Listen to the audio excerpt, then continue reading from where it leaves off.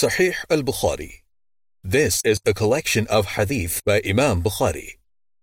The English translation is by Dr. Muhsin Khan. This audio is narrated by QNS Academy.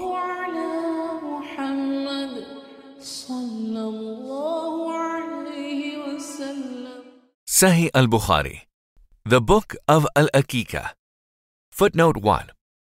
Al-Aqiqa is the sacrificing of one or two sheep on the occasion of the birth of a child, as a token of gratitude to Allah, 2 sheep for a male child and 1 sheep for the female child.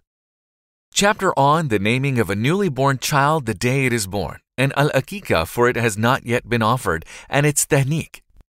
Footnote 2.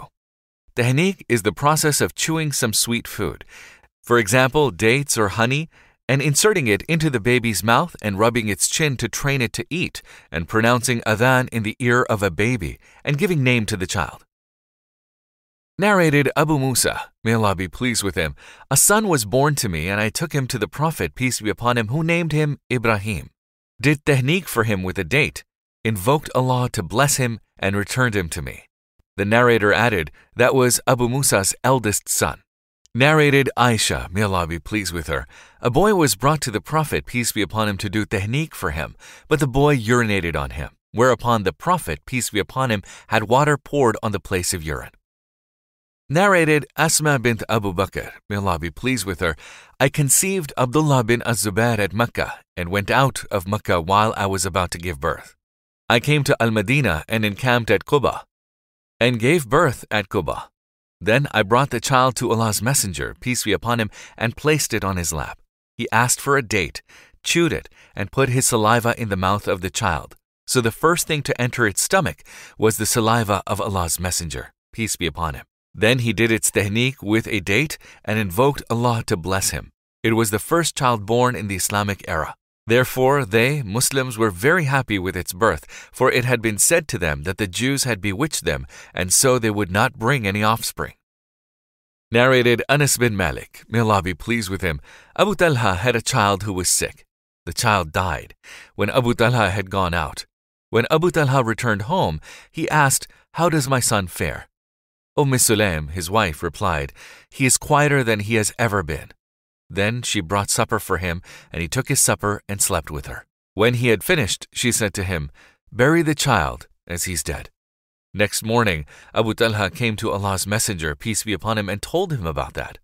The Prophet, peace be upon him, said to him, did you sleep with your wife last night? Abu Talha said, yes. The Prophet, peace be upon him, said, O Allah, bestow your blessings on them as regards that night of theirs. Then later on, Sulaim gave birth to a boy. Abu Talha told me to take care of the child till he was taken to the Prophet, peace be upon him. Abu Talha took the child to the Prophet, peace be upon him, and Sulaim sent some dates along with the child. The Prophet, peace be upon him, took the child on his lap and asked if there was something with him. They replied, yes, a few dates. The Prophet, peace be upon him, took a date, chewed it, took some of it out of his mouth, and put it into the child's mouth, and did tahniq for him with that, and named him Abdullāh. Chapter on to remove what harms the boy by offering al-Aqiqa. Narrated Salman bin Amir ad-Dabi. The Prophet, peace be upon him, said, Aqiqa is to be offered for a newly born boy. Narrated Salman bin Amir ad-Dabi. I heard Allah's Messenger, peace be upon him, saying, Aqiqa is to be offered for a newly born boy, so slaughter an animal for him and relieve him of his suffering.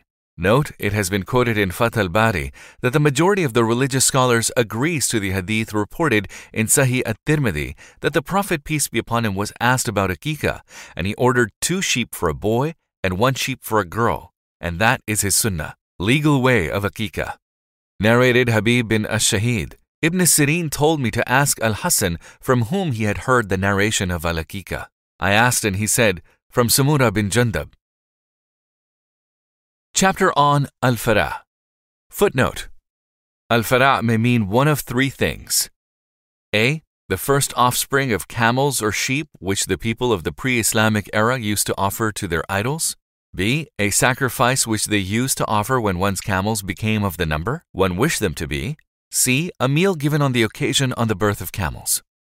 Narrated Abu Hurairah, may Allah be pleased with him, the Prophet, peace be upon him, said, Neither farā nor atira is permissible. Al-farā was the first offspring of camels or sheep which al-mushrikun used to offer as a sacrifice to their idols. And al-atira was a sheep which used to be slaughtered during the month of Rajab. Chapter on al-atira. Footnote: Al-atira was a sacrifice which al-mushrikun used to offer to their idols during the month of Rajab. Narrated Abu Hurairah, may Allah be pleased with him, the Prophet, peace be upon him, said, "Neither farā nor atira is permissible." Al-farā was the first offspring they got of camels or sheep, which they, mushrikun, used to offer as a sacrifice to their idols. Atira was a sheep which used to be slaughtered during the month of Rajab.